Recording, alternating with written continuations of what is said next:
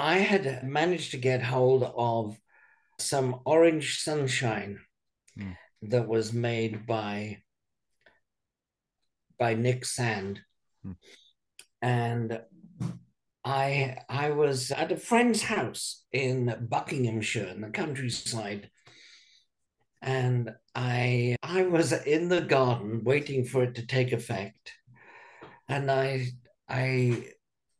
saw some sparks from the turkey farm next door, which arose into the sky and then wove all kinds of intricate patterns. And I thought, oh God, this stuff's stronger than I imagined. And I went to sit down. My friend had some bark on the record player, mm. and I settled down to listen to this. And as I did, I closed my eyes and I was immersed in a three-dimensional scene in which there were crystal balls to infinity. Mm. And it wasn't just a vision, it had content as well as the appearances. And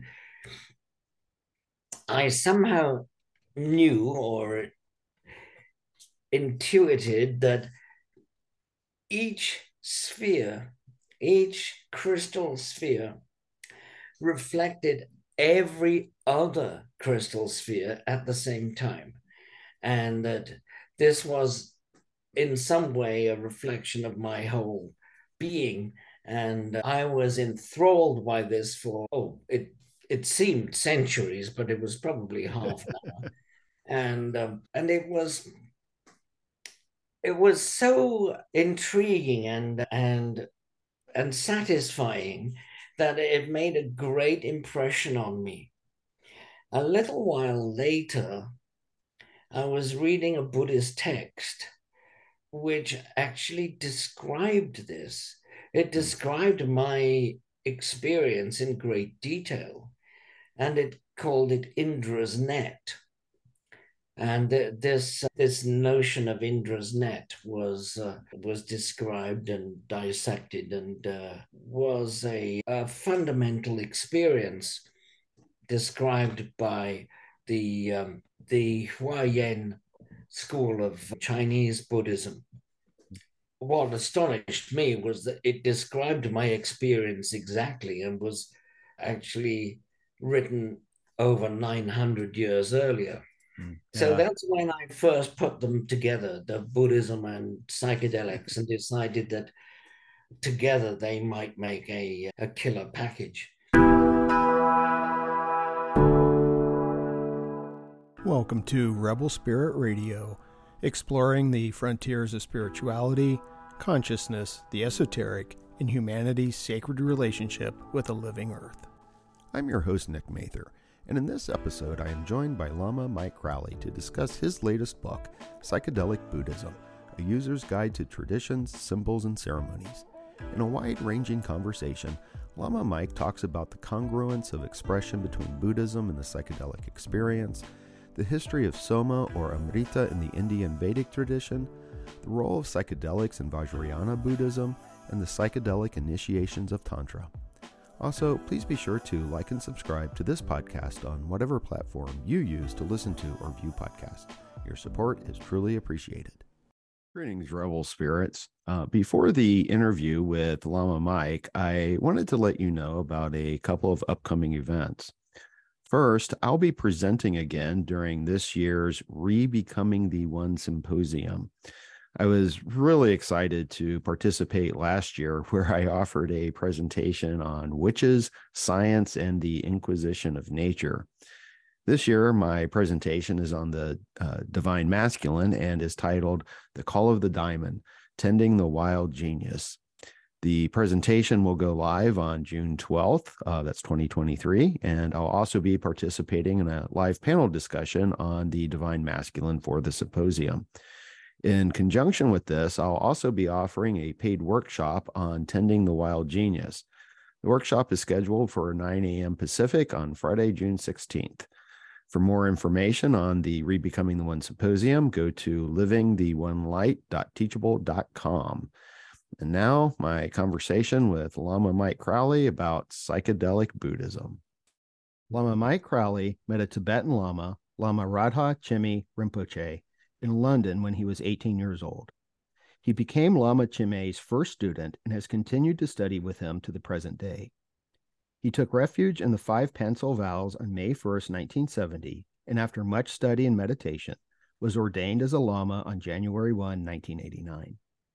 He is the founder of Amrita Dzong, an American extension of his teacher's group, and a member of the advisory board of the National Psychedelic Sangha. He is the author of Secret Drugs of Buddhism and joins me today to discuss his latest book, Psychedelic Buddhism. Lama Mike, welcome to Rebel Spirit Radio. Thank you. Well, thank you. I'm really looking forward to this conversation. I think I told you when we were trying to arrange this that I've had an ongoing interest in Buddhism and psychedelics, and as a doctoral student, I took a course on Buddhism and psychedelics. So I'm really interested to speak with you. And you went way deeper in a lot of material that than was presented in my course. And so I imagine that this will address a couple of things, not just Buddhism, but also a little bit of Hinduism as well. True. Yeah. Yeah. So before we begin, I was wondering if maybe you could say a little bit about your background, what got you interested in Buddhism, and maybe when you started making the connections between Buddhism and psychedelics. Well, yeah, that's a big question. My connection with Buddhism stems from the time when I was, I think, 15, and I was at high school, and it was late in the year, and there was a week when a neighboring school had a series of lectures. Every day there were like 3 or 4 lecturers in the morning, and then there were breakout groups in the afternoon where we could get more involved in what this lecturer was talking about. I was thrilled at this because on 4 of the 5 days, there were fairly left-wing lecturers and topics that I knew I could get my teeth into. The only day that had nothing of any interest to me at all was the Tuesday. And guess what? That's the day I was allocated. I got to go to this other school on the Tuesday, and the only lecture which I felt at all interested in was the one on Buddhism. And I went to the afternoon discussion group thinking that I would just play devil's advocate for all of his statements and just challenge everything that he said. And I did this, and he came up with excellent answers to everything I raised. And at the end of the group, I approached him and said, "Where can I learn more about this? This is really interesting." And he said, "But I thought you were against it. You got argued with everything I said." And I said, "Well, yeah, but you gave all the right answers." So he gave me the address of the Buddhist Society, which was 58 Eccleston Square in London. And subsequently, every time I went up to London, I went to visit the Buddhist Society, got a handful of free pamphlets, and bought a few books. And eventually I moved up to London and started attending weekly meetings about Zen. I thought that I was going to be a Zen practitioner. I continued in this manner until a neighbor dropped in one Saturday. He used to go to every jumble sale within reach, and he would come back showing us all of his acquisitions. And on this one Saturday, he brought this purba, a Tibetan purba. And he said, yeah, what do you think this is? And I said, oh my word, that's Tibetan. It's a ritual implement which I have described in a book I have here. Mm. And he said, oh, surely not. I think it's Mexican. I said, no, no, no, let me get the book. I'll show you. And so I showed it to him and he compared them. He looked at the book, he looked at the fervor, and he said, oh, well, fair enough, then you can have it. Mm. And I said, no, I can't possibly afford that. It's a valuable antique. And he said, oh, no, it only cost me 5 pence. You can have it. And so then I was stuck with this ritual object of which I knew very little apart from a photograph in a book. And I took it to the Buddhist Society next time I went. And I spoke to the librarian, Pat Wilkinson, her name was, and she was elderly then. She had done some amazing things in her life. She'd hitchhiked to Burma Mm. in the 1920s Wow. and had studied Buddhism at a monastery there and had even taken a hut in the forest to meditate. Mm. And I asked her if there were any books on Tibetan Buddhism that they had in the library. And she said, well, there are three, and you've read them all. But, she said, there is this Tibetan Lama who has just arrived in London. And if you like, I can arrange a meeting for you. And I said, well, yes, please do. That would be great. And she phoned him up, and he was staying in a Society of Friends students hall, and I went along to see him. She called him up and agreed for us to meet that afternoon. And I went to see him. He was a very approachable, a very nice guy, and spoke English very poorly. And I showed him the purva, and he said, "Oh yes, keep this on you at all times." And he explained its meaning and the connection with the deity Hayagriva and so on. And I agreed to wear it. And I said, "Is it possible to come back and speak to you another day?" And he said, "Yes, sure, I'll come back next week." And I did for several years go to see him every Friday.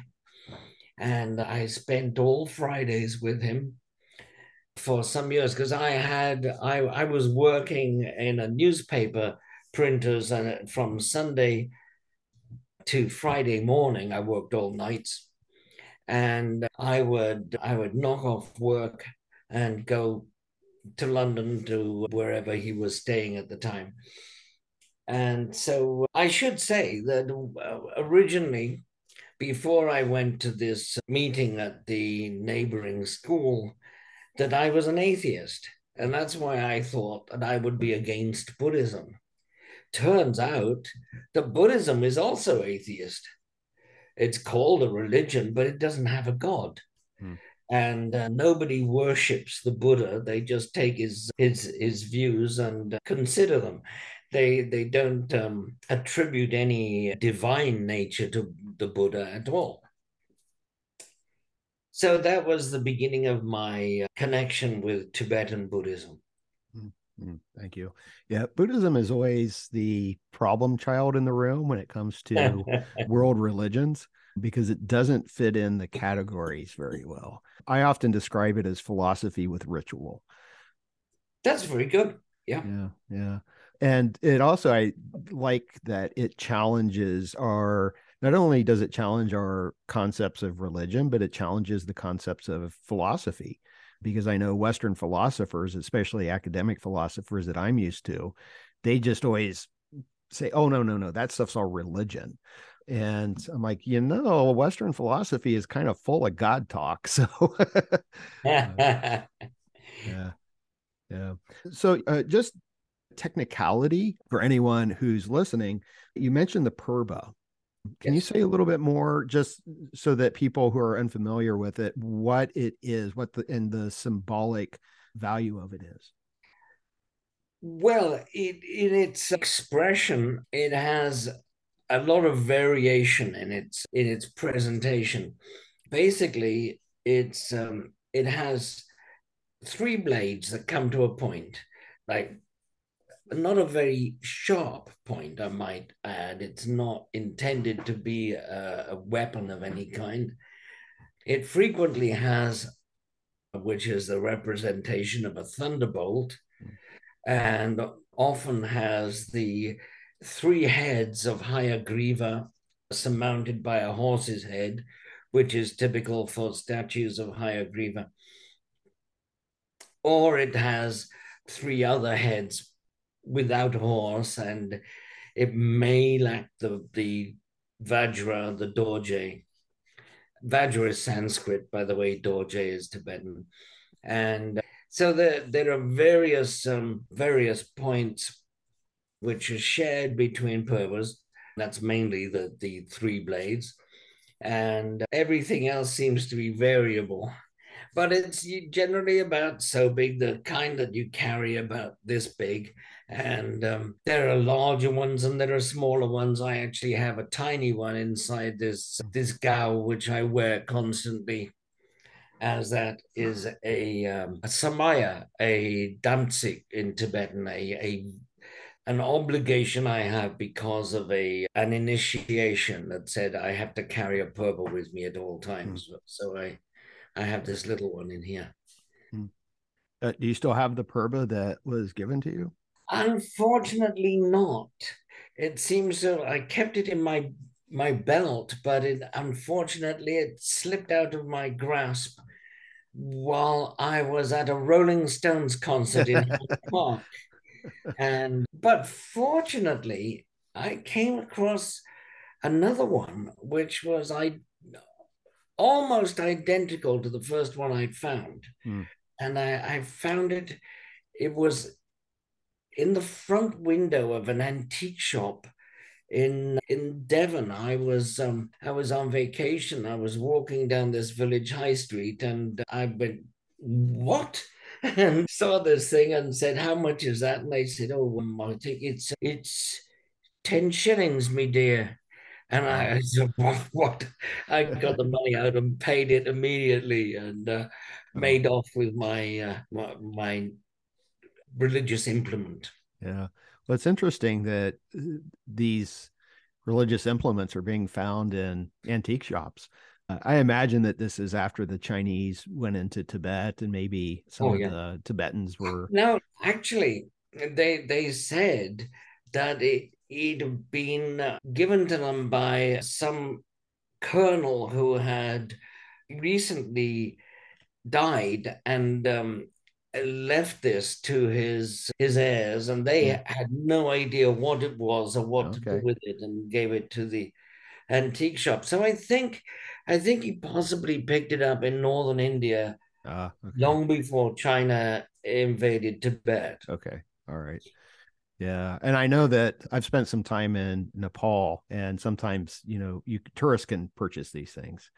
So, yes, it was actually, Nepal was a much better source of ritual objects in the 1960s and early 70s. When tourists started going there, they manufactured them wholesale, and often of very, very poor quality. They've upped their game recently and made much better implements.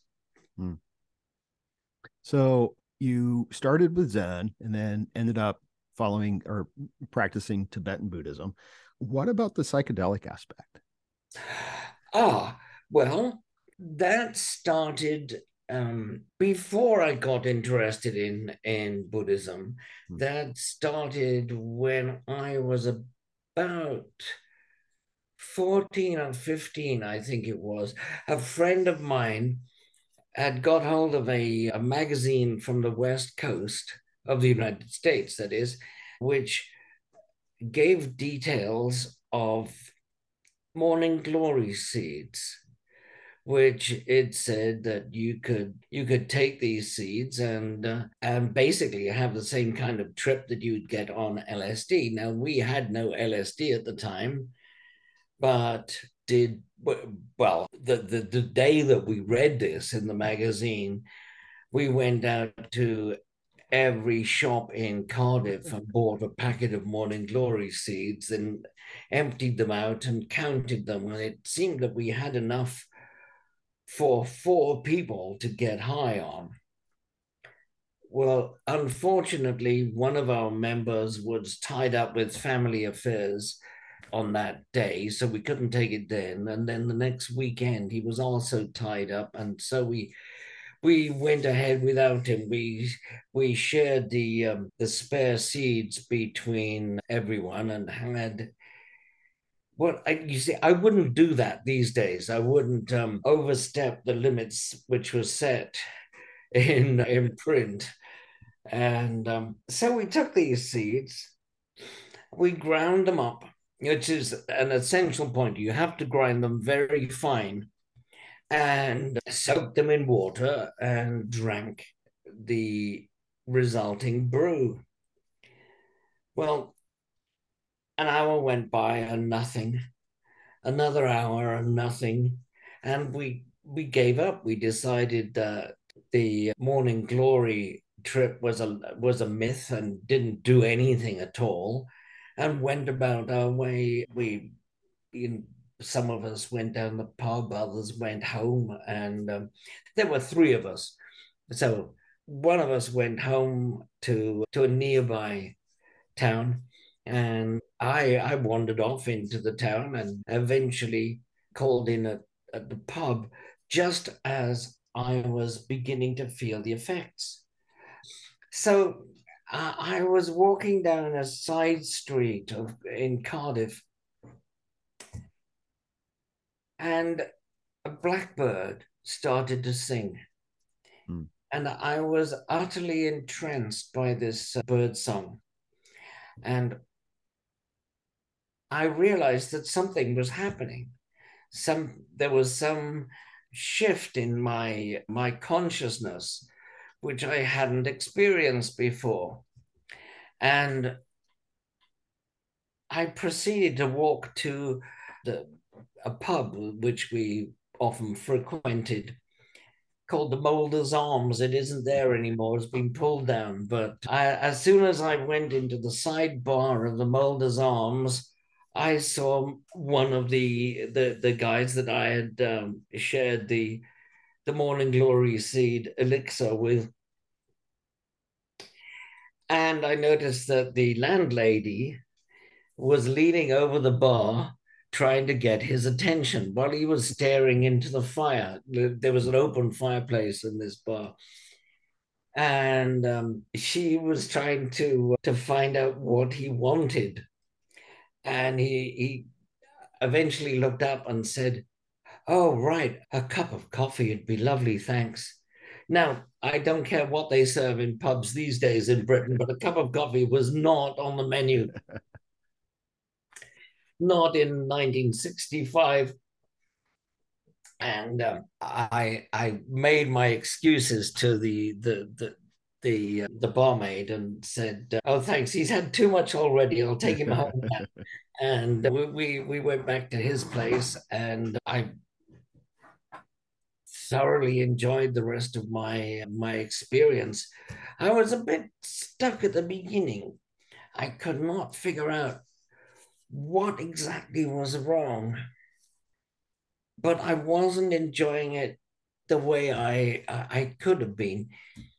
And it came to a head when I went to the bathroom and tried to pee and found that I couldn't. There was something preventing me. And eventually I cottoned on to what it was. And I was just holding myself too tight. I was holding on to the non-tripping state. And as soon as I realized this, the urine flowed into the bowl, and I was tripping my socks off. And so I had a wonderful time after that. Mm. But I found that I couldn't actually look at my friend directly when I spoke to him because his face tended to dissolve into colored lines, and it was far too distracting for me to talk to him. Mm. But that was my first trip. It was on Morning Glory Seeds and was quite spectacular. Wow. Okay. So when did you start making a connection between psychedelics and Buddhism? I think I always had made the connection, but there was an incident in 1970, which was just a couple of months after I'd taken my refuge Mm. and officially become a Buddhist. And I had managed to get hold of some orange sunshine Mm. that was made by Nick Sand. Mm. And I was at a friend's house in Buckinghamshire in the countryside, and I was in the garden waiting for it to take effect, and I saw some sparks from the turkey farm next door, which arose into the sky and then wove all kinds of intricate patterns. And I thought, oh God, this stuff's stronger than I imagined. And I went to sit down. My friend had some Bach on the record player, Mm. and I settled down to listen to this. And as I did, I closed my eyes and I was immersed in a three-dimensional scene in which there were crystal balls to infinity. Mm. And it wasn't just a vision, it had content as well as the appearances. And I somehow knew or intuited that each sphere, each crystal sphere reflected every other crystal sphere at the same time. And that this was in some way a reflection of my whole being. And I was enthralled by this for, it seemed centuries, but it was probably half an hour. And it was so intriguing and satisfying that it made a great impression on me. A little while later, I was reading a Buddhist text which actually described this. It described my experience in great detail, and it called it Indra's net. And this notion of Indra's net was described and dissected, and was a fundamental experience described by the Huayan school of Chinese Buddhism. What astonished me was that it described my experience exactly and was actually written over 900 years earlier. So Yeah. that's when I first put them together, the Buddhism and psychedelics, and decided that together they might make a killer package. Yeah. Yeah. Interesting with the experience of Indra's Net. I'll share this. My partner experimented with LSD when he was younger, like late, like 18, 19s or so, and had this experience and just never touched it again and won't touch it again. And he was trying to explain to me what happened. And at one point, he took a piece of paper and he started putting all of these dots. He said, well, I saw there were all these points. and they were all connected with these lines, and everything was like reflecting each other. As soon as he did that, I'm like, that's Indra's net. And one of the issues was he was raised Catholic, but he had this experience. And at the end of the experience, he said that he was an atheist. And it scared him, this Oh, experience, so much that he never touched psychedelics again. oh, But I is he find like it, being an atheist? yeah, I don't know. I don't know how he looks at it quite now. Mm-hmm. Maybe more of agnostic. Definitely yeah, I guess it would depend on how you define atheist. You know, definitely a rejection of the biblical God. Put it that way. Mm-hmm. But I find it really interesting how there is a connection in terms of experience. And it's not just with LSD or the morning glory seeds. You mention in the book a woman who was on MDMA, ecstasy, and Uh-huh. in her experience she was using the word unborn to Right. describe your quote here is the underlying no thingness of reality. So it's always remarkable to me how Buddhism seems to express a lot of these psychedelic experiences. Right. I have found a remarkable congruence of expression between Buddhism and the experiences of psychedelics. Unfortunately, a lot of nominal Buddhists, people who call themselves Buddhists, are also very much against any psychedelic use. The Buddhist Society in London actually decreed that if anybody had taken LSD, they were immediately forbidden from attending any Buddhist sessions there at the Buddhist Society. This presented a little bit of a problem because one of their favorite teachers at the Buddhist Society was Alan Watts. And when he presented or he published his book, The Joyous Cosmology, which is all about psychedelics, they were completely phased. They had no idea what to do with this. Were they going to allow Alan Watts back in? Mm. And they definitely weren't going to put the Joyous Cosmology in their library. But, well, fortunately for them, he didn't come back to the United Kingdom and didn't ask them why they weren't allowing him to speak there anymore. Yeah. Yeah. Well, I know that in the United States, at least, and I imagine this is probably similar to the UK, is that a lot of people who came to Buddhism after having experimented with psychedelics because it's the thing that helped them make the most sense of what they were experiencing in Right. these psychedelic states. Mm-hmm. So it's really fascinating to me that a Buddhist organization will be like, no, you're not welcome here. That's right. But mind you, at the same time, the most of the people going to these Buddhist society meetings were middle-aged and elderly women with plenty of money. uh, They were middle and upper class people and just wore Buddhism as if it was the latest fashion. mm, However, Trungpa Rinpoche lived in London mm-hmm. in a squat with a bunch of hippies, and he took LSD with these hippies. And it was legal at the time, it Right. was still legal.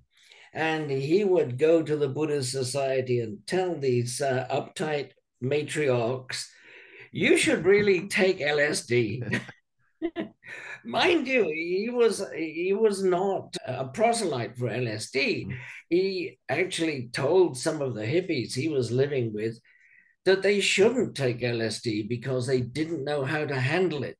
mm, He also told them that they had similar things in Tibet, mm, and some of these Dutsi Rilbu that he mentioned. That's Amrita pills. Mm. Dutsi is Tibetan for Amrita, and Rilbu is a pill. And he said that the Dutsi Rilbu that they have in Tibet is in fact stronger than LSD. Mm. I actually met somebody near here. It was just the other side of Weaverville from here is a Tibetan monastery called Chakdud Gompa. Mm. And it was started by a Tibetan teacher called Chakdud Rinpoche. And he had this amazing place built with stupas and prayer wheels and all kinds of stuff that they'd assumed as he was building this immense place that he would continue to live there. But as soon as it was all built, he left for Brazil and said, "I'm going to start another one in Brazil now." Wow. And I've actually met members of the Brazilian Chakdud Gompa. But anyway, his main student, who was ordained as a Lama, was leaving because the people who were in charge, the people with the money, didn't approve of this Lama, the young American Lama, and tried to elbow him out. Anyway, he moved to San Francisco, and before he left, he asked the people living at the Gompa to come and eat all the food in the pantry and drink all the bottles of wine that he had there. But the guy who told me this story said that at the time, the person who was telling me, was an alcoholic. And so the wine he'd been given was just an appetizer for him. And he went looking for more alcohol around the place. And so he was digging around in the kitchen and found this medicine bottle. Mm. And he removed the cork and sniffed it and thought, yeah, that's alcohol, all right, and drank it all up. Now, what that was concentrated Amrita. Mm. That was for future empowerments. Mm. And it was intended to be diluted and shared between 100 people or so. But this guy drank the entire medicine bottle of Amrita and tripped for 5 days. Wow. He had constant visions of dakinis and so on, giving him teachings. And the Lama had to tell him, like, if you're given any teachings by the dakinis, please disregard it. You haven't had the appropriate initiations. Mm. I really don't see that the initiations are at all necessary if you've got teachings from the dakinis themselves. but that is one of the few hints that I've had that the Tibetan lamas do actually know about and use psychedelics. Another lama is Bhutanese lama, he's been to Brazil and taken ayahuasca with his students and held a Ghana chakra, a ceremony which you are supposed to take Amrita and perform this ritual afterwards. I've seen a video online. It's on YouTube. I can't remember what it's called, but you could look for his name, Dzongsa Chense Rinpoche. And this was a talk he gave in Mexico. And in it, he says a number of remarkable things, like, yes, of course, we use psychedelics in Tibetan Buddhism. And if they are described in certain tantras, and if you want to know where they are, I can give you the page numbers. And he says, like, halfway through this talk, I was given a dose of mescaline about 2 hours ago, but it's not working yet. Well, that's because he was expecting it to work in an hour or so, like most psychedelics. Mescaline actually takes longer to Right. work. That's how you know you've got real mescaline and not LSD, like a lot of the so-called mescaline that was around in the early 1970s was actually LSD. So there are a couple of questions that come out of everything you just said. And this is where it gets tricky because I know one question is going to lead us one way and another is going to lead us another. But I'm going to start with the Amrita and you called it the Dutsi Rubud? Rilbu, Rilbu. Rubu. Okay. Yeah. So, and I know that this is an incredibly loaded question because I want to ask, well, what kind of psychedelic is that? And I know that there is a history to the Amrita that you address, especially in the Secret Nugs of Buddhism. It's also in the psychedelic Buddhism as well. But this goes all the way back to the Vedic tradition with Yes, Soma, right? absolutely. Yeah. So let's dig in a little bit and maybe we'll do a little bit of history as we go through this to clarify. I can't help that, I'm a teacher. And so I'm always thinking about how to best present material to my audience or to my students. So let's start with Soma. And Soma in the Vedic tradition. I know there has been a question as to what it is. I think everyone or almost everyone is in agreement that it was some kind of psychedelic. I was going to have my copy of the Rig Veda here just in case, but I will have students read some of the hymns to Soma, and there is no question that there is something wild going on with Right. Soma. Well, we know that the Indo-European people who came from the Indo-European heartland in southern Russia, they went east of the Caspian Sea and south.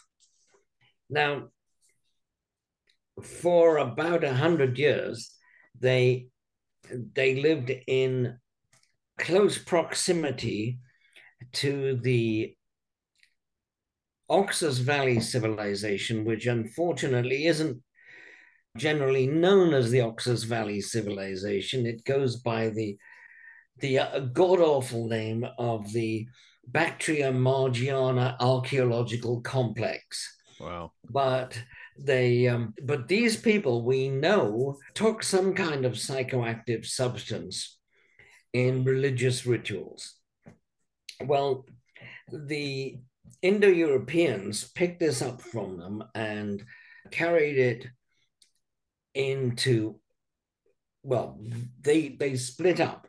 One group went west into what is now Iran, and the other went into northwest India. Now, the Iranians seem to have used Peganum harmala, which is Syrian rue. Mm-hmm. And that is a very potent monoamine oxidase inhibitor. So there was probably some other substance that they took with it. It has been suggested that it was ephedra, the plant which contains an analog of amphetamine. And there have been other suggestions. Unfortunately, the Iranian use of psychedelics was completely obliterated when the Muslims invaded. They left the Indian Parsis. The Parsis are Zoroastrians who live in the area of Bombay. Now the group of 5 tribes which migrated into India used something else. It was not the same as the Iranian drugs. And it is most likely that their own indigenous drug was Amanita muscaria, the red mushroom with white spots. And the Rig Veda speaks only of one sacrament. However, in the later Vedas, like the Yajur Veda, there are three versions of the Yajur Veda, all completely different from each other, which are known as the white Yajur, the black Yajur, and the partridge colored, varicolored Yajur Veda. Now, in the white Yajur Veda, it says that there are two kinds of Rudra. Now, Rudra is used as a kind of apotheosis of the soma drug itself. Hmm. And they say that one kind of Rudra is found by the girls who fetch water from the spring, and another is known to the boys who look after the cattle. Now, they describe these as the ones found by the girls who fetch water from the spring was red Rudras, and the ones known to the boys who kept the cattle were blue Rudra.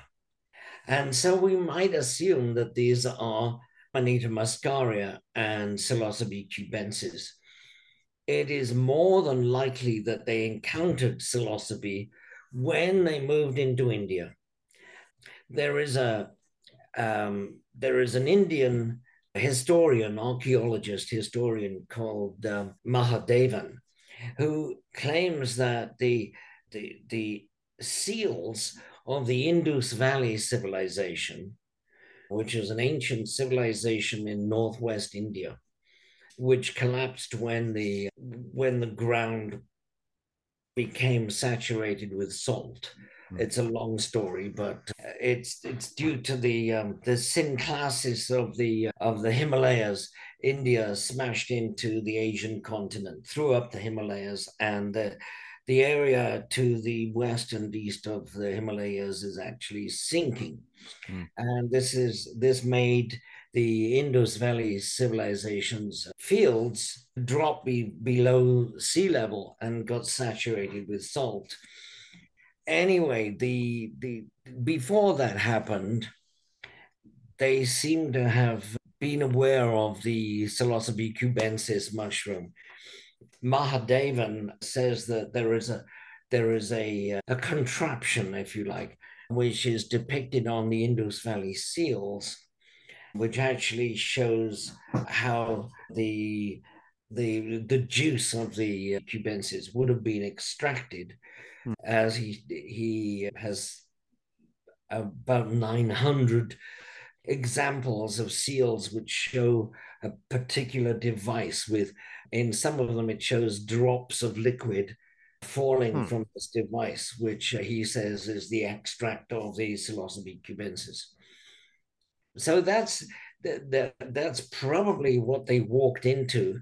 And at the time, the forests were retreating, and Amanita muscaria requires a host tree that they normally grow around certain trees.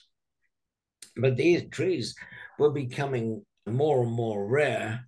But at the same time, they had a country which was rich in cattle, and Psilocybe cubensis grows on cow shit. Yeah. And so the later Vedas, like the Yajur Veda, have references to both mushrooms. Wow. So you mentioned that in the Yajur Veda, you said it was the apotheosis of Soma, Rudra. Now, Right. is not Rudra also considered a early form of Shiva? Yes. Now he is. Okay. But in those days, they only had Rudra. And they encountered Shiva when they entered India. Shiva was already worshipped in India. And if you look at some of the early depictions of Shiva, and for instance, in some very early depictions of Shiva, he has one leg. Hmm. It's not that he has one leg cut off and the other remains. No, he just has, from his waist down, he just has one leg, like the stem of a mushroom. Hmm. Now, Rudra was the original Aryan god that they equated to Shiva Hmm. when they encountered Shiva in India. And soon Rudra was seen as just an older version of Shiva. But they were originally two separate gods, Rudra representing Amanita muscaria and Shiva, the Psilocybe cubensis. Hmm. Okay. Yeah, I am familiar with Rudra. One of the epithet, this is the only epithet I know of Rudra, is I think it's Rudra the Terrible or the Frightening. The Terrifier, yes. Yeah. Now, if he is the apotheosis of Soma, are there any other epithets for him that are less Lots, terrifying? lots, actually, yeah. He is also called the Howler, the Weeper. There are there are several epithets for him in the Vedas, Hmm. which is probably the best source. As All later right. than Vedas, he gets confused with Shiva. Right. Right. Okay. Yeah. Yeah. I guess it's a kind of a form of syncretism, I would imagine. Oh yes, Yeah. absolutely. Yeah. And so when the the people were talking about the Aryans here, coming from the Russian steppe lands, the Amanita muscaria is very common there, and I know it's still used in their shamanic traditions in that Well, area. much farther east Okay. in Siberia it is, Yeah. and Yeah. Yeah. also there is a tradition in Afghanistan of Amanita muscaria use. Okay. And it's, you see, parts of Afghanistan only converted to Islam about 100, maybe 120 years ago. Hmm. And they kept their old traditions up to that point. In fact, there is a book which was written about the pagan cultures of Afghanistan. It was written in the late 19th century, and within 10 years of it being Hmm. published, all the societies it had described were swept away by the Islamic traditions Hmm. of Afghanistan. But there are still places in the north of Afghanistan which use Amanita muscaria to this day. Hmm. Hmm. Interesting. So, and yeah, it's interesting with Afghanistan because we do tend to think of it as being almost exclusively Muslim, but it wasn't that long ago that the Taliban were blowing up Buddha statues. That's true. Yeah. So there Mhm. there is a remnant. It's not has not always been Muslim, and I think that's something Right. really important to keep in mind. And even in the old days when Iran was Zoroastrian, it was only the aristocracy were Zoroastrian. Hmm. The main body of the people were Buddhist. Hmm.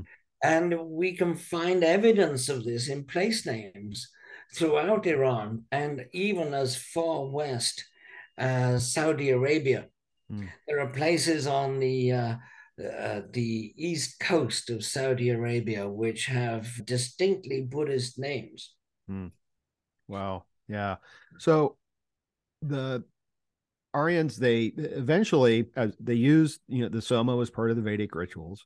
It was likely the Amanita muscaria, but as you said, there was a environmental change, and they then seem to replace it with the psilocybin, the cubensis mushroom. But yet now scholars are like, well, a lot of them are, they just kind of shrug their shoulders, raise their hands. We don't really know what the soma was Well, there have been because, some ridiculous suggestions as to what yeah, Sigma was. yeah, yeah, Like yeah. one Well, guy, yeah. Well, I know that I think it was yes, Watson who made the argument that it was the Amanita muscaria, if yes, I'm right. The other one that seemed to make a little bit of sense to me, someone had suggested, and you kind of addressed this in the book, was there was a combination of the ephedra, poppy, and the cannabis. But you kind of rejected that, especially the poppy, because not all the poppies are psychoactive. But when I heard that, ephedra, poppy, and cannabis, I'm like, yeah, those three together, that'll you'll see God then. Well, we also have drinking vessels from the Scythians, Mm, who were an Indo-European people who were nomads in Central Asia. And some of these drinking vessels have been analyzed recently. They had a residue in them, which was analyzed and found to contain traces of both opium and cannabis. mm, And so it seems that they like the combination of these mm. two. Yeah, that would knock you out, though. Oh It yeah, seems, yeah. yeah. But I guess the point I was trying to get at is that at some point the soma became something else. It became something that wasn't necessarily psychoactive. Now, I don't know when that happened. Was that with Muslim incursions into India? Because that seems to be fairly late date. I Oh, think that was about that a was about thousand or so. 1400 Yeah, yeah. AD. Right, right. But as early as 1000 BC, we have the commentaries on the Vedas called the Brahmanas, Hmm. which describe several drugs, not just Amanita muscaria, not just Psilocybe cubensis, but also they don't give any names that we can relate to, but Hmm. they for instance speak of the soma vine, Hmm. um, a, a a climbing plant Hmm. which is or can be used as a substitute for soma. I think that this is probably the what is nowadays called Hawaiian baby wood rose. Hmm. It's not from Hawaii. We know it as growing in Hawaii nowadays, but originally it was found in the eastern parts of India, and this contains lysergic amides, which are exactly what's found in morning glory seeds, but in a more concentrated form. Hmm. Okay. Yeah, I was just curious as to if you have any ideas why the soma became not psychedelic, because I know now, there's still it's in use, but it's not a psychoactive substance. And I'm just curious how we got from, people, the long-haired ascetics saying the gods and claiming immortality to essentially here's a cup of tea. Yeah, I am not exactly sure why it died out, but it, it, it's possible that it didn't die out and was kept under wraps for a Mm, long time. And when the Vajrayana came about in about the 4th century AD, then it was again being used by a religion, but it was no longer the sole province of the Brahmins, who, mm, by the way, were the people who did religion. mhm, You paid these people to do religion for you. You mhm, didn't have a religion. That's a modern concept. In those days, it was just the Brahmin priests who did the religion for you, and mm, they were the ones who took the soma. So it's that you've hit on a mystery there, that mm, it's not actually known why they stopped using the original soma and what happened to it in the interim between, say, 1200 or 1000 BC and when they were using it, and then they stopped for 1000 maybe 1400 years. And then it suddenly erupts again in the Vajrayana. But it wasn't only the Vajrayana, there was also all the Indian religions, the cults of Shiva, of Vishnu, of the goddess worshippers, and so they didn't have a thing called Hinduism. Right. Not until the British colonized India, basically. Yeah. Yeah, that's when I teach my world religion classes, that's actually the first thing I tell students when we get to the Indian religious traditions. Because notice I use that phrase, Indian religious traditions, because I tell them there's no such thing as Hinduism. And they're like, what?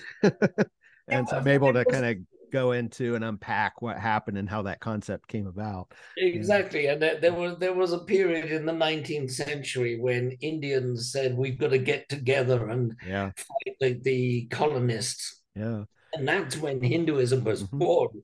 Yeah, it was a legal construct. Absolutely. Yeah, yeah. So, Oh, by the yeah, way, you know the Jain religion yeah, yeah. that only recently got recognized by the Indian authorities as being a separate religion that was Oh, wow. equivalent to Buddhism and so on. Wow. Yeah, my understanding was that you would if you were born in India, you would automatically be identified as a Hindu unless you specify otherwise. Right? Yeah. And I always also like to share this with students because I like to get them thinking in terms of challenging the concept of religion in general. But I tell them that I was in Kathmandu and I went to Pashupati, the main Shiva temple. Oh, right. Yeah. And, you can go around the grounds, but there's a sign that says non-Hindus not allowed. And Uh-huh. you have someone in a little booth, and most of the people at places like that, they'll speak some English. And so I asked, I'm like, well, how do you know? How do you know I'm not Hindu? Maybe I believe in Shiva. Maybe, I accept, karma and dharma and all this stuff. And the guy just laughed at me a little bit. And he's like, I can tell you're not a Hindu because you're not brown. So, That's yeah. yeah. But it gets students away from thinking about religion just in terms of belief, right? That it's Right. a big, big concept. So, in this sort of history that's going on, you've mentioned Vajrayana, and I want to get us there, but we've got Buddhism that I know there are questions as to the dating of the Buddha. I think I usually give a date of around 450 BCE, maybe around 500 or so, that axial age, right? That's if you take the Burmese dating of the Yeah. Buddhist of Okay. the Buddha. Right. The Tibetans actually put him back much further than that. Mm-hmm. The Tibetans place him in the era of the Indus Valley Civilization, about 2500 Okay. BC, Right. which actually makes sense if you consider the original religion to be like the progenitor of Buddhism and Jainism. Mm. I don't know how much you know about Mahavira. Well, I know his story is suspiciously similar to the story of Siddhartha. Yes, So, yes, with one tiny difference that he had a daughter mm, and Siddhartha had a son. right. That's about the only difference between the two stories. Yeah. The only other difference that I can spot is that Mahavira was a little bit more extreme when he left. At least the version I heard, is that he ripped out his hair with his Oh, hands. yes. They And I do that think, still. They do that every year. They pull their hair out. The wow. monks and nuns. Yeah. And I think Siddhartha just shaved his head. Yes, yes, yes. So yeah, yeah, but yeah, they're remarkably similar. And there's still so much that we don't know about most of these traditions. And that's what makes them really interesting. And I see connections with Buddhism, with yoga. But yoga can also be taken back, I think, to the Indus Valley civilization. There's some really good, Well, there are some seals which right. show someone sitting in the lotus position. Mm-hmm. And he also has a strange headdress on, which Right. no one's explained yet. Yeah. Yeah. But he definitely seems to be like the Lord of Animals, which is an epithet of Shiva. Right. Yeah, you're referring to, I think, what's typically called the Proto Shiva seal. Yes, Yeah. yes, Yeah. absolutely. There's more than one, by the way. There are Right. several seals which Right. show this character. Mm. Yeah. So, regardless, you have Buddhism that I think the way it's always presented or usually presented is that it emerged out of Hinduism, although that may be not quite right, given if we take the Buddha back so far. But nevertheless, at some point, it becomes fairly popular, but then we get some changes. There are a lot of changes within the Indian tradition. There seems to be a rejection of the Vedic tradition. And I think this is where we start getting the Upanishads and Yeah. ideas of the gurus and whatnot. And then eventually, and then you get the Bhaktic traditions. Mhm. But then we get this tantric aspect, Right. and Which, that which that uh, that's where I want to focus right now. well, that arises in all Indian religions around the Right, same time, around 400 AD. right, right. And it eventually enters the monastic tradition of Buddhism around Mhm. 700 Right. AD. Yeah. Um, So I want to clarify things because, and I will be completely honest, Tantra still baffles me. And it baffles me in all of its forms. And I've read several books on Tantra, but I'm still totally baffled. And I also want to be clear to the listeners that a couple of things. One, Tantra is not how most Westerners think about it. It's not just about having 7-hour orgasms. And also when we talk about Buddhism, Buddhism isn't a monolithic thing. There are sort of different schools or branches of Buddhism. mhm. And so I think you refer to basic Buddhism. Would that be synonymous with Theravada? Not quite. I'm really speaking about the 18 schools Okay. which existed in India. Okay. When the Mahayana first formed, there were these other schools which Mm, they said, we're rejecting that, and yeah. we'll call that the lesser vehicle, Yeah. Hinayana. Yeah. Hinayana. And Yeah. we are the great vehicle, which is Right. open to everyone. Right. Because originally, of course, Buddhism was only for monks and nuns. Right. Right. The lay people could worship by giving monks and nuns food and clothing. Mm. Okay. And then the other one is the Vajrayana, which is always associated with Tibetan Buddhism. But Nowadays, yes, nowadays it right, was right. Indian. Right. And that's what I wanted to ask you about is if you could discuss that a bit, because I found that very fascinating. And I've always known that the Tibetans look to India for their knowledge of Buddhism for the most part. And we're sending monks down into India. And so Vajrayana has its roots in Indian Tantra. And Absolutely. yeah, so I was wanting to ask if you could maybe go into that a little bit because it's so rich and so fascinating. Well, there were at least four phases of Vajrayana in Mm, India, and some cultures like China and Japan only seem to get the earliest phase of Vajrayana, and so we can see in the Tendai tradition of Japan that it has a very fully expressed version of early Vajrayana, and the tradition did seem to get much more evolved in the later versions of Vajrayana, and some of the later versions, like Dzogchen and Mahamudra in Tibet, seem to have very little to do with early Vajrayana, except that they still seem to use psychedelics. Hmm.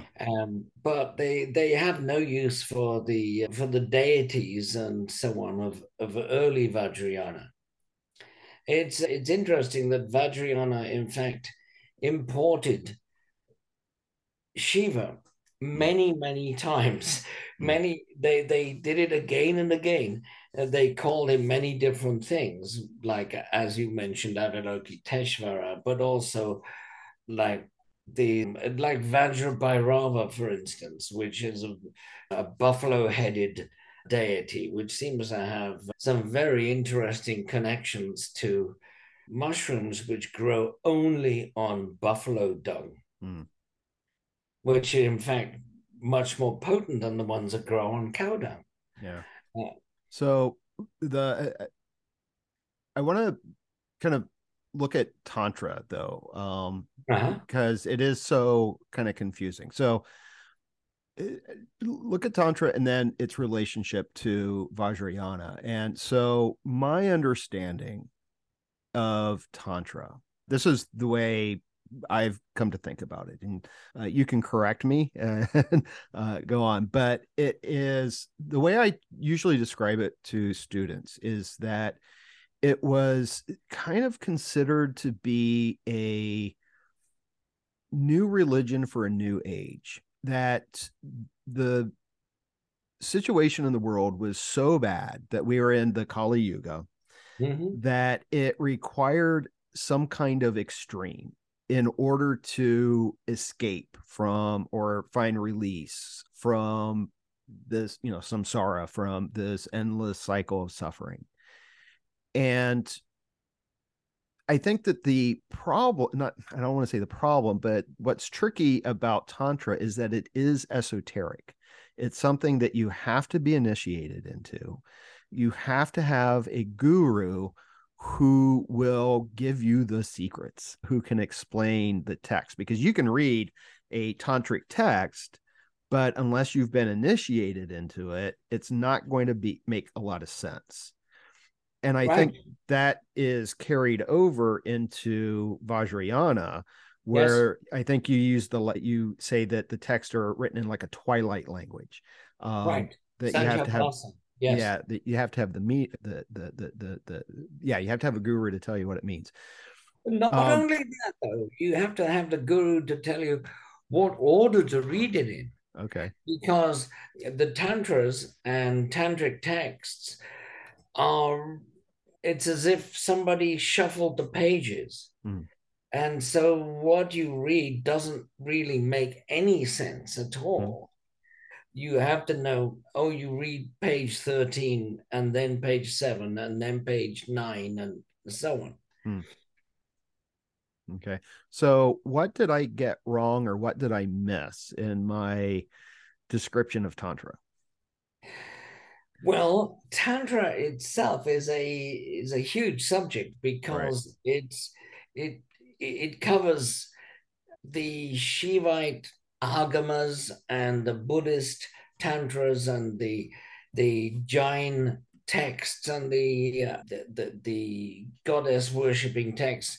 They all seem to be hitting different points in in this message.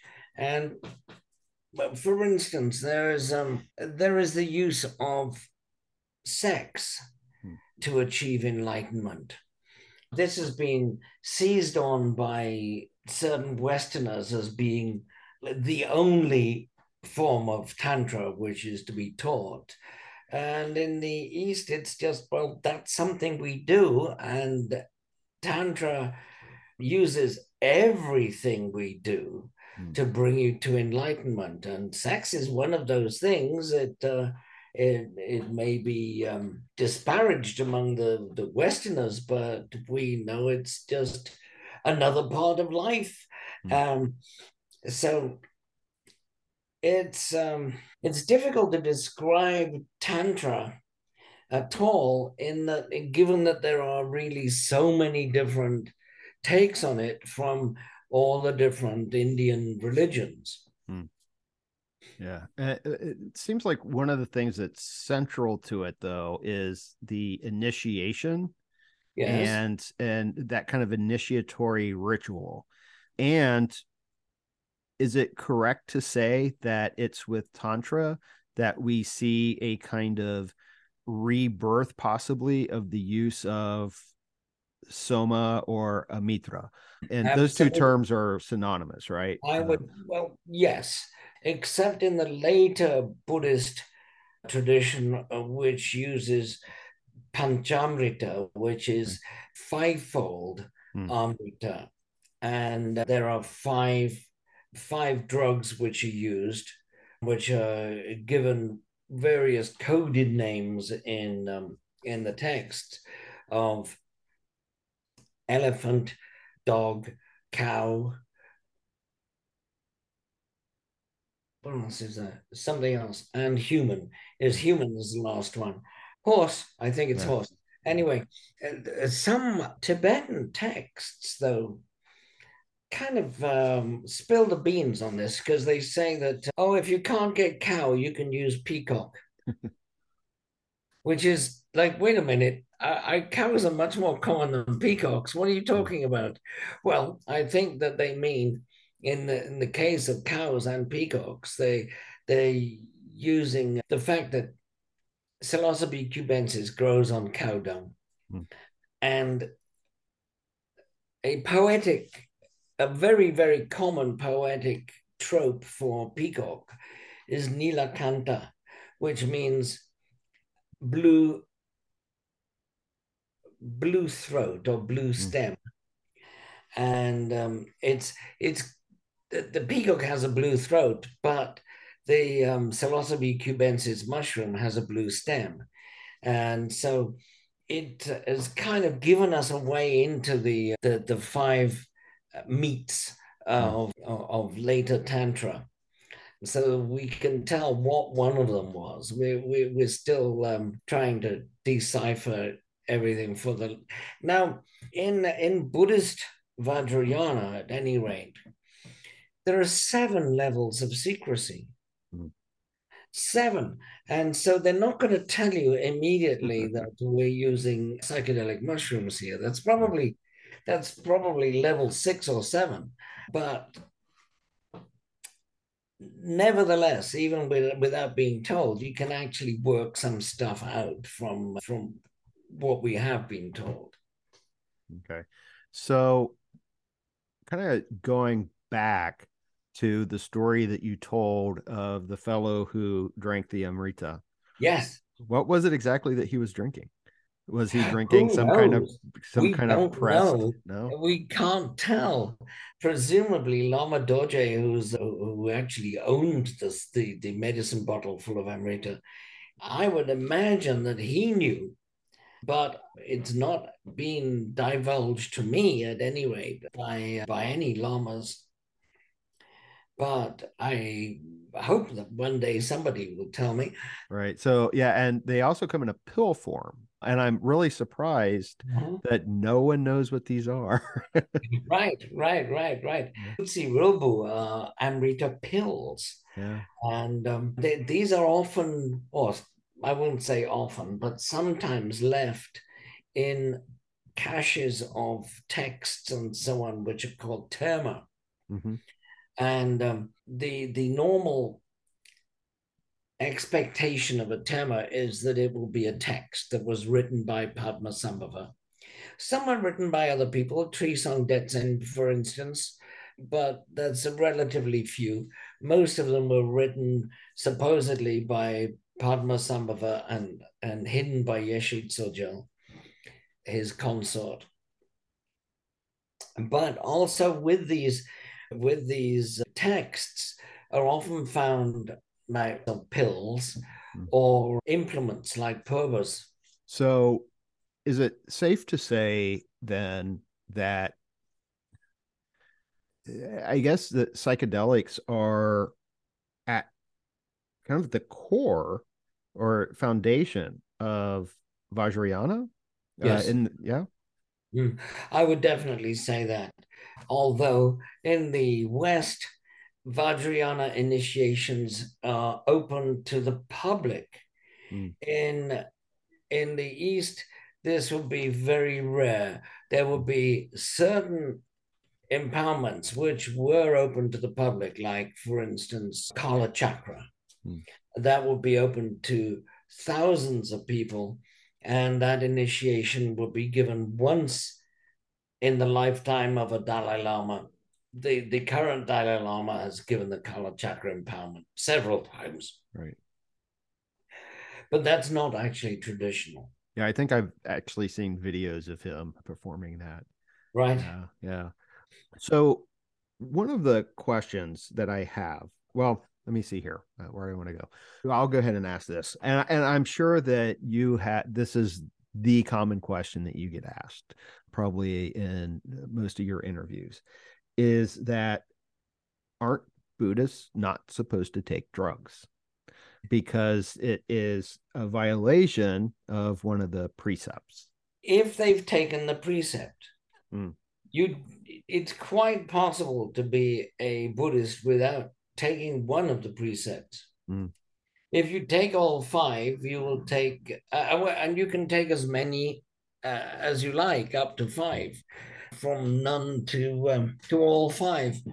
Now, the the precept which most people take as prohibiting psychedelics actually says that you shouldn't drink alcohol. right.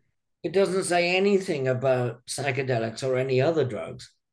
And I would say if you want to be a Buddhist and don't want to take psychedelics, that's fine, and that's up to you. But it's not really part of Buddhism. Mm, It's been construed that way, for instance, by Thich Nhat Hanh, who says that mm, the proscription on alcohol should be extended to all drugs. mm. Well, that's fine for him. He wasn't a Vajrayanist. He was a Zen practitioner, Mm. and most Zen practitioners don't take psychedelics. Mm. But I think that there should be no proscription of psychedelics for Vajrayanists. Yeah. Well, the way that I've often thought about this is that there's such an emphasis in, I think, most forms of Buddhism on the mind that it doesn't really make a lot of sense to prohibit psychedelics, because I can understand prohibitions on something that clouds the mind. But Yes, psychedelics, the word literally means the kind of the manifestation of the mind. right. So it seems to me that if you're a Buddhist, taking a psychedelic is kind of the route to go, that it can give you And additional insights.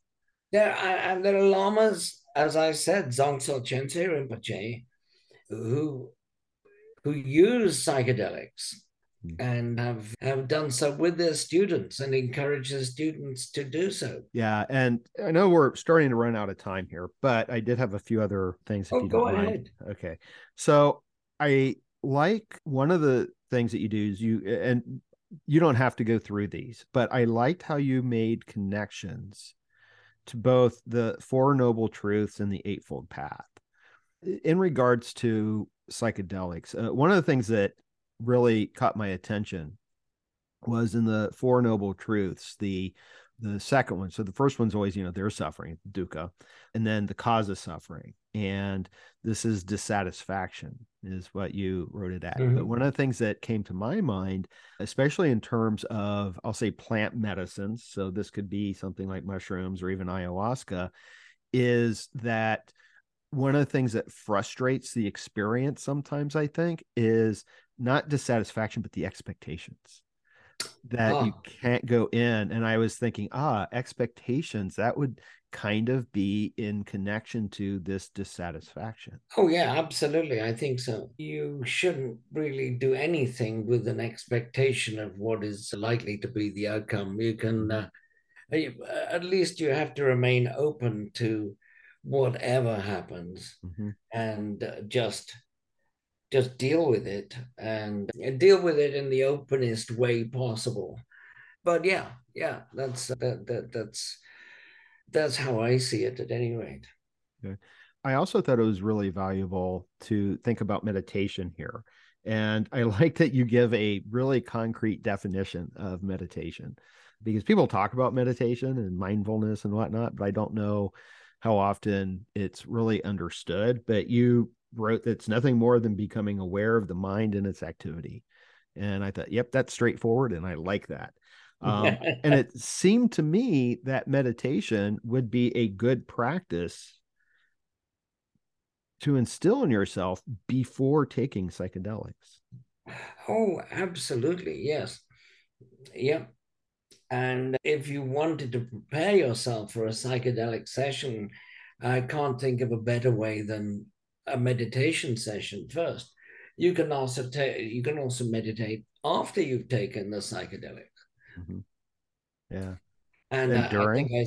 I suggest that in the book. Yeah. Yeah. Yeah. Before, after, and during.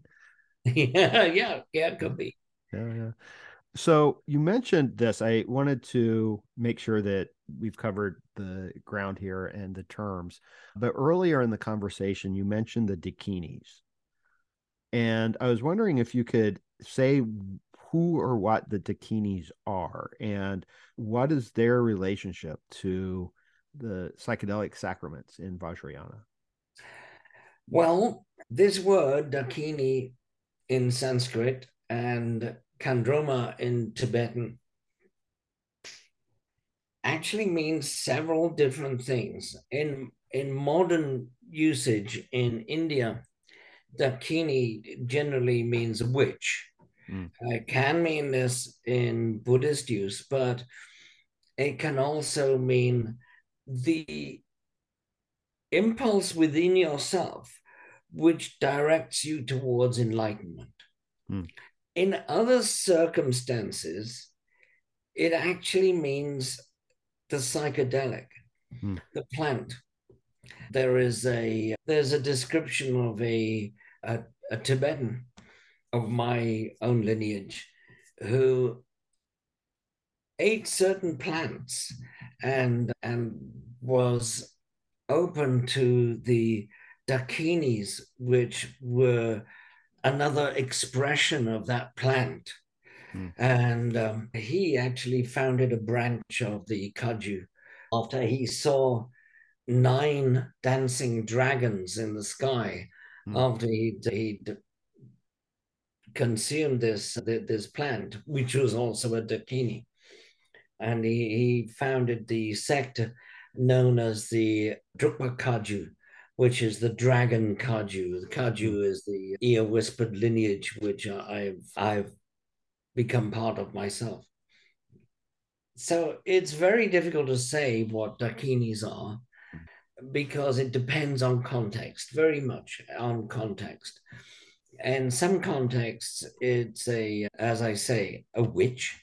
In Mm, others, it's a plant mm. which you can eat. And the most profound meaning of dakini is that within yourself, which directs you towards enlightenment, is something which we all have within us, and we should attune ourselves to it.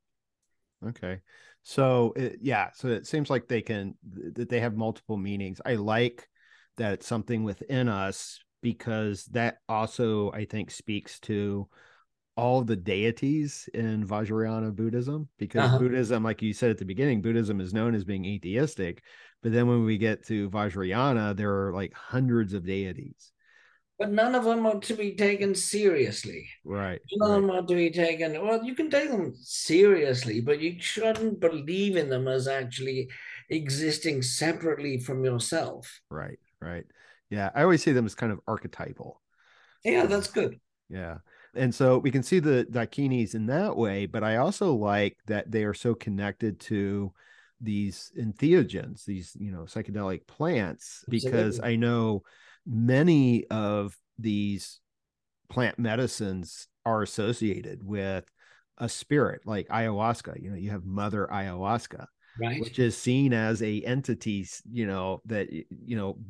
that is the ayahuasca, but is somehow a little bit separate from the ayahuasca. Mhm. And it seems like the dakinis function in a very similar way. Yes, very much so. Yeah. Okay. So one of the final questions I wanted to ask you, you had mentioned the peacocks. And I don't know if you can answer this, but it really started getting my thought process going, because in relation to the peacocks and the symbolism of them, and you've already talked about how you connected them to the psilocybin mushrooms, there seemed to be something else at play. And the connections that you were bringing up was with alchemy. Hmm. And I don't know if I can express this or phrase this question the way I want to, but I was really interested in this connection with Tantra and alchemy and some of the symbols, because it seems like there's a lot of similarities going on. And I know that there was Indian alchemy, and I don't know how it related to Western alchemy, if it was related at all, if it was its own branch. But I was just curious if you could add any additional insight into that. Well, there are enough similarities between Western and Indian alchemy that we can postulate that they had some connection, at Mm, least in ancient times. mm,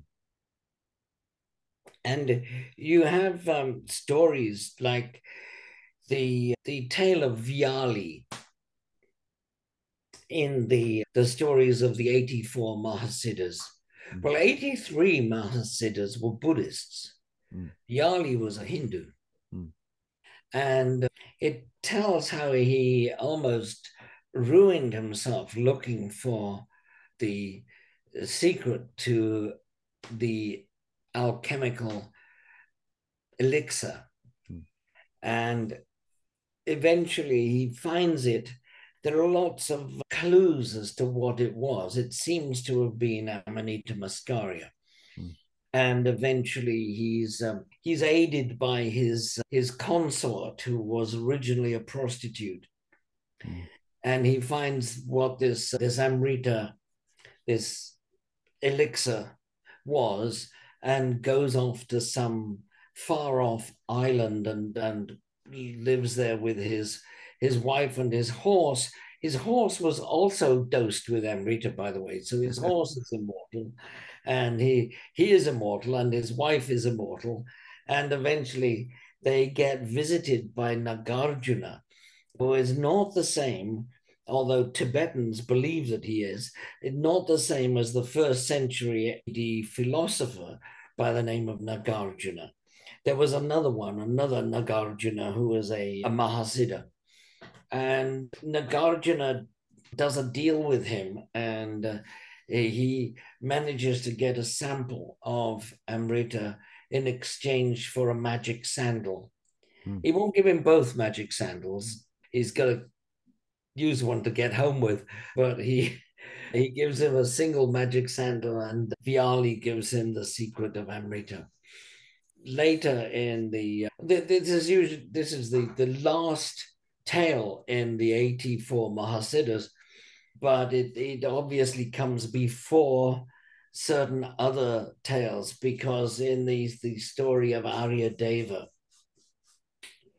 who is a student of Nagarjuna, he Aryadeva comes across Amrita himself. He is asked by Nagarjuna to show the power of this Amrita, and he throws it onto a dead bush, which bursts into leaf, Mm. and it comes to life again. So yeah, there's I forgot what the question was now. Oh, well, I was asking about I guess the connections with alchemy, Oh right, Western yes. alchemy. Yeah. Yeah. Yeah, there are some curious illustrations from the late Middle Ages about alchemy, which, if you are attuned to the symbolism, becomes quite obvious that they're talking about something similar to Amanita muscaria, and Right. whether it is or not, I can't say, but it certainly looks as though that was a definite possibility for the philosopher's stone or whatever Yeah. that they Yeah. made. Yeah, and that's kind of what I was thinking about was, one, what really prompted me was the peacock tails. And I know that Ah, yeah. in at least one alchemical treatise, the peacock tail is a sign of a specific alchemical state, but also this elixir of immortality.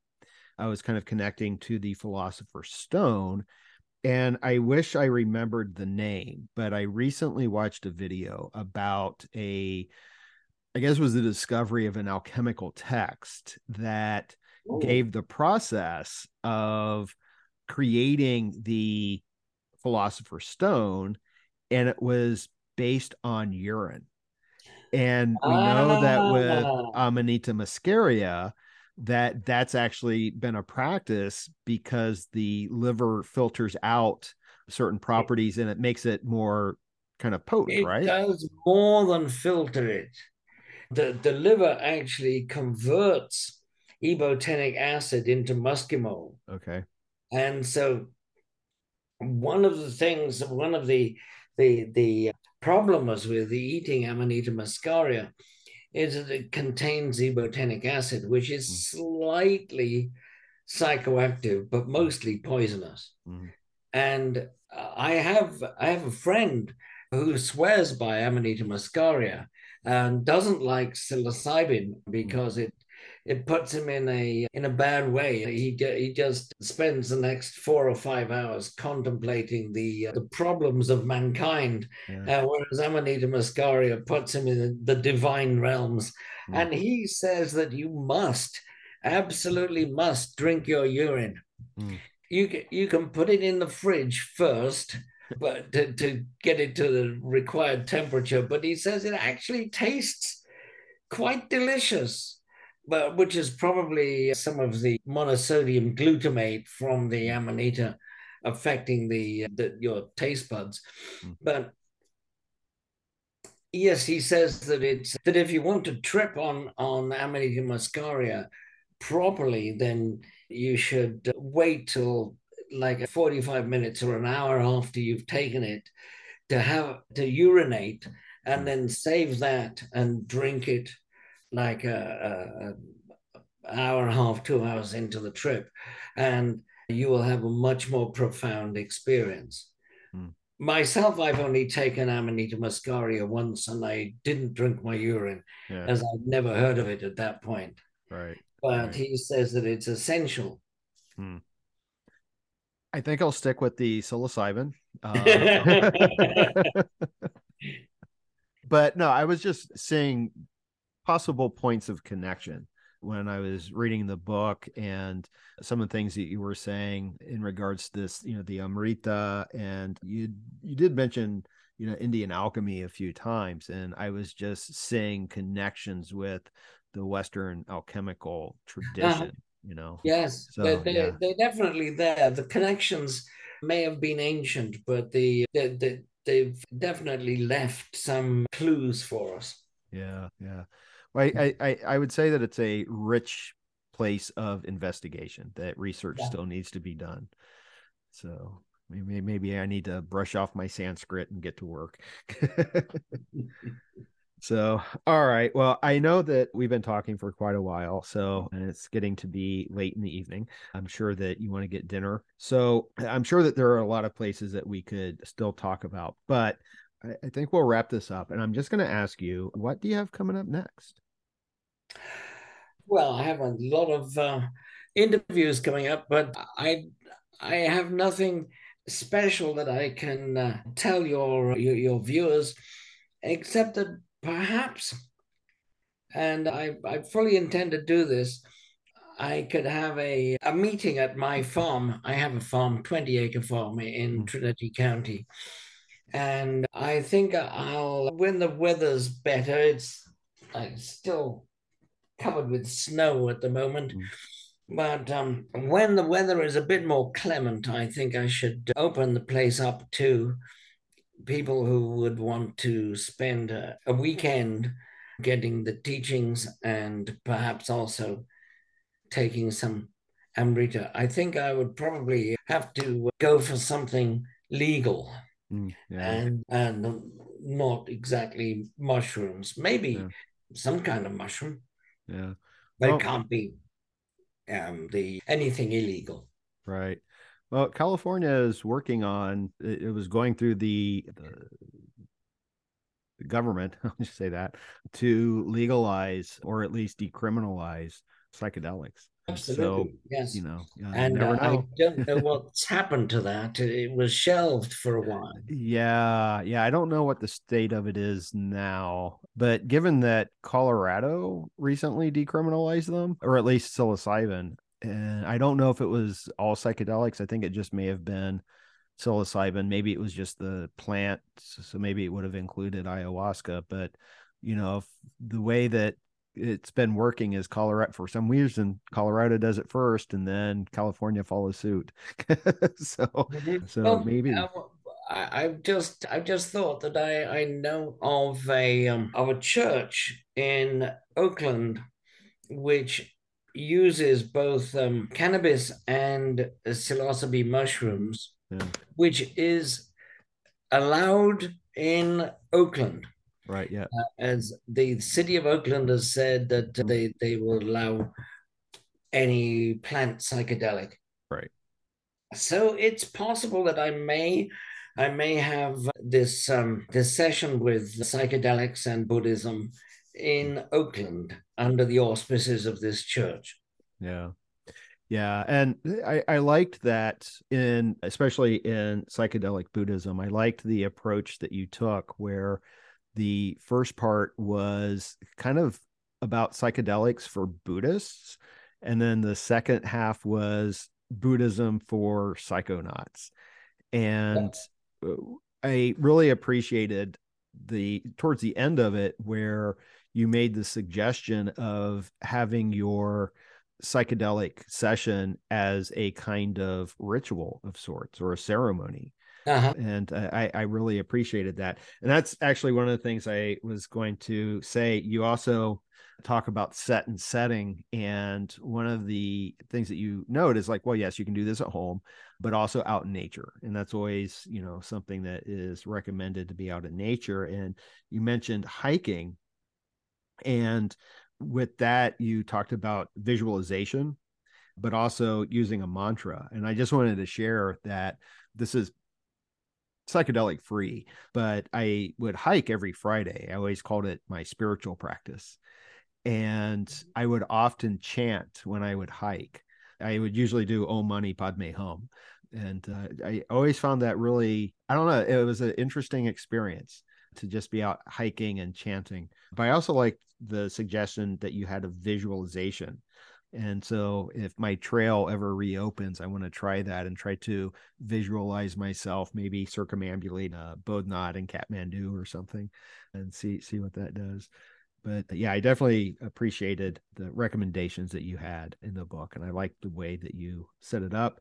And I liked the scholarship in Secret Drugs of Buddhism. It's a really solid work. Thank you. Yeah.